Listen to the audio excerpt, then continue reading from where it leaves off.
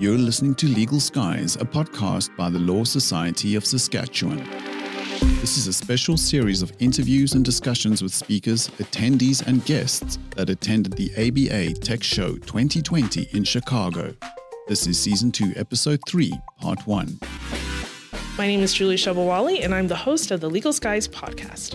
And I'm recording from the American Bar Association Tech Show, or affectionately known as the ABA Tech Show. I'm here with Shannon Salter, she's the chair of the Civil Resolution Tribunal, and Colin LaChance from VLEX. Thanks for being on our podcast. Thanks, Julie. Glad to be here. Me too. Thanks, Julie. So you both have been in the legal tech field for quite a while. So what were you looking to get from this year's ABA Tech Show? Well, I was invited kind of out of the blue to do two presentations, one on online dispute resolution today, and then tomorrow, one on diversity and inclusion. And I'm really excited about that one as well. And of course, all the rest of the time, I'm busy talking to people, wandering the exhibit hall, attending these presentations. And I think there's something really for everybody at this conference. It's my first time here, and I'm really excited. Yeah, it's my first time as well, and I've been wanting to come to this one for quite some time, just because it has this great intersection of solos and smalls and large firms and the tech companies, but then the events and the way that the issues are brought out is quite unique. It's very different from a lot of conferences that you find elsewhere, and I haven't been disappointed yet.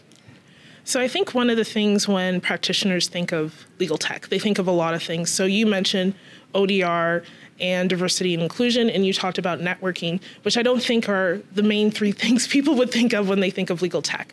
So what do you think practitioners should be thinking about when they are exploring this space?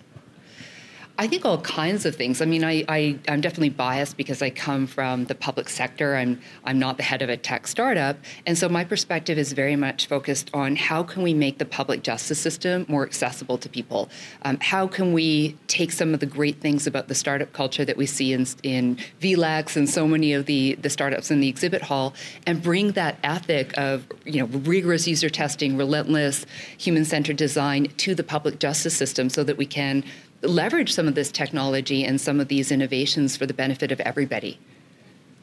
I think one of the advantages that legal tech startups and legacy organizations provide, and what the practitioners can take from it, is an opportunity to examine their internal practices, because each of these products or services are intended to provide a solution or a fix or an enhancement to some challenge. So if the practitioner takes what's in front of them and turns around and examines their internal process, it may be the case that the tech in front of them isn't the thing that solves it, but they've identified something in their process that they can pursue in a different way. So, for example, I spent some time downstairs with Joseph, an Australian workflow software company. Just the mere fact of allowing a practitioner to understand that there is a process to what they do, and elements of that process can be enhanced, improved, and so on through tech or checklists or otherwise. Mm-hmm. It's great. So it's a fantastic exposure to look at your practice through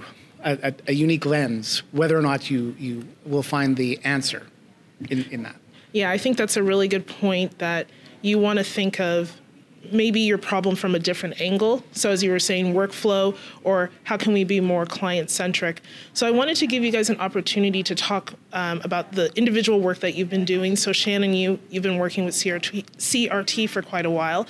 Can you tell us a little bit about CRT and kind of what are some things that you guys are working on the horizon? Sure. So I think when I first spoke with you, Julie, we hadn't opened our doors. I'd been appointed by the government to chair this new online tribunal that didn't yet exist. 2 years later, in 2016, we opened our doors and we began resolving condominium disputes. A year later, the government gave us jurisdiction over small claims disputes, $5,000 and under. And then last year, we got jurisdiction over most motor vehicle personal injury disputes. And because we're not allowed to rest, 3 weeks ago, the government announced that we'd be given jurisdiction over effectively 100% of motor vehicle disputes as the government moved away from a court-centric tort model to a care-based model. So all to say, it's been a really busy few years. And our team has also grown. When I talked to you, I think I was talking to you from my home in North Van. It was just me. And now, coming up on 4 years later, we have over 100 full-time staff and tribunal members, And we're slated to double that again in the next 18 months because of this new area of jurisdiction. So just a time of constant change. And I think if there's one thing my team is used to, is change. But we all work remotely around the province, and we've tried to adopt a lot of these kind of startup, I think, best practices I was describing. We're constantly improving, constantly iterating, constantly testing and checking back with people to see if we're discharging our mandate. Yeah, you mentioned a lot of very interesting things there, which is really cool. Talking about taking over all the motor vehicle disputes, I think that's huge. And then also the expansion of staff, that they're working remotely. I think for a lot of people in a legal organization, that's not necessarily the norm. For other organizations, perhaps, but that's really cool as well. So what's the reaction been to that? Because I know for CRT, that's where it started in the beginning to where we are now is quite different.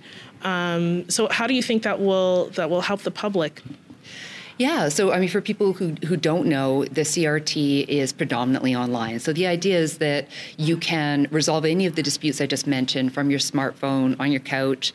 We really focus a lot on collaborative dispute resolution and empowering people to participate in their dispute resolution, but we offer adjudication resulting in a court decision, effectively, or court order as a last resort. And I think one thing that surprised us is that despite the fact that we offer paper and telephone and in-person help, 99.9% of people so far have chosen to use the online services, which I think is a reflection of the idea that if you can design things to look like easy to use, familiar technology, that's where people are right now, and that's what they'll choose. Now, those other communication channels aren't going anywhere, and we do a lot of things that are offline to increase accessibility, but I think that's an important takeaway for other public justice system bodies that are considering implementing online dispute resolution. Yeah, absolutely. And you mentioned a lot of the public using online, which is a great segue to what Colin is doing at VLEX, which is in a short order online legal research. That's right. Yeah. And so tell me a little bit more about what's the next steps for you guys at VLEX. Sure. So VLEX as a global legal intelligence company, we look at each of those words sort of independently. So global, sometimes people need access to multiple or law from multiple jurisdictions. The legal intelligence, it's knowledge that goes beyond what you can find in court cases and statutes and regulations and into some of your own resources. So I'd say a significant part of what we've been doing in Canada and the US and elsewhere is making it easier for our users to incorporate more of their own work product into either their research process or into the analysis of that content. So I'll give you two examples. We have services, and it's available to every lawyer in Saskatchewan through the Law Society resource portal, to a tool called Vincent, which will analyze a document to extract from it citations, topics, and other information in order to build a web of related information. So a great example that people use it for is if they've written a factum or a memo, our system can look at the dozen cases that you've cited and say, what about this 13th case that is strongly related to everything that you're talking about? It could be relevant. So it can assist research there. So that's in terms of a retail tool. In terms of where that goes and how that expands, I'll speak to a project we're doing with the University of Ottawa, the Samuelson Glushko Canadian Internet Policy and Public Interest Clinic.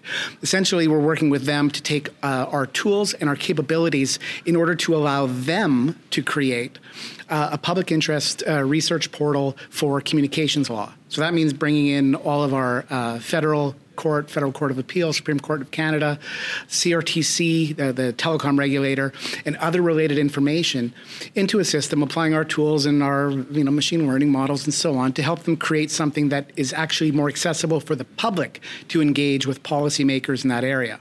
So I'd say broadly, this is a direction that we're spending more and more time because not everyone can build a legal publishing company, but a legal publishing company can unbundle what it has to let people build what they need. And so sometimes it's in a public interest scenario like that.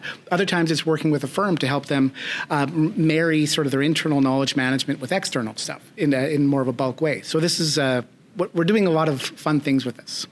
Yeah, so when I hear that, I think of more readily available resources in one place. So as a practicing lawyer, if I can go to one place and get all the different rulings or case law or comments that I need.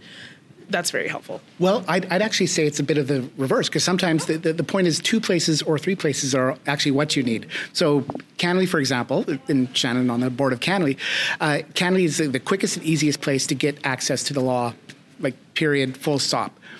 However, sometimes the lawyer's personal limitations, their search methods and so on, may prevent them from getting access to information that's in there.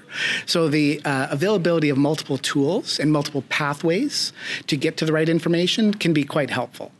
And particularly if you're able to take something that you pull from one site and pull it into another in order to move more quickly along. Because, again, the presence of a document within a database is good and useful, but it only means something if the user can find it when they need it. And so that's why I think it's valuable for lawyers to have access to multiple resources to find this information. That's a very good point.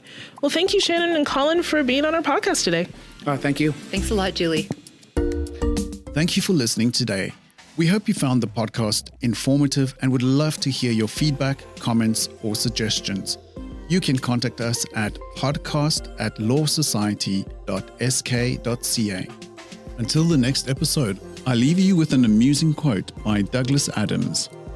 "I love deadlines. I love the whooshing noise they make as they go by."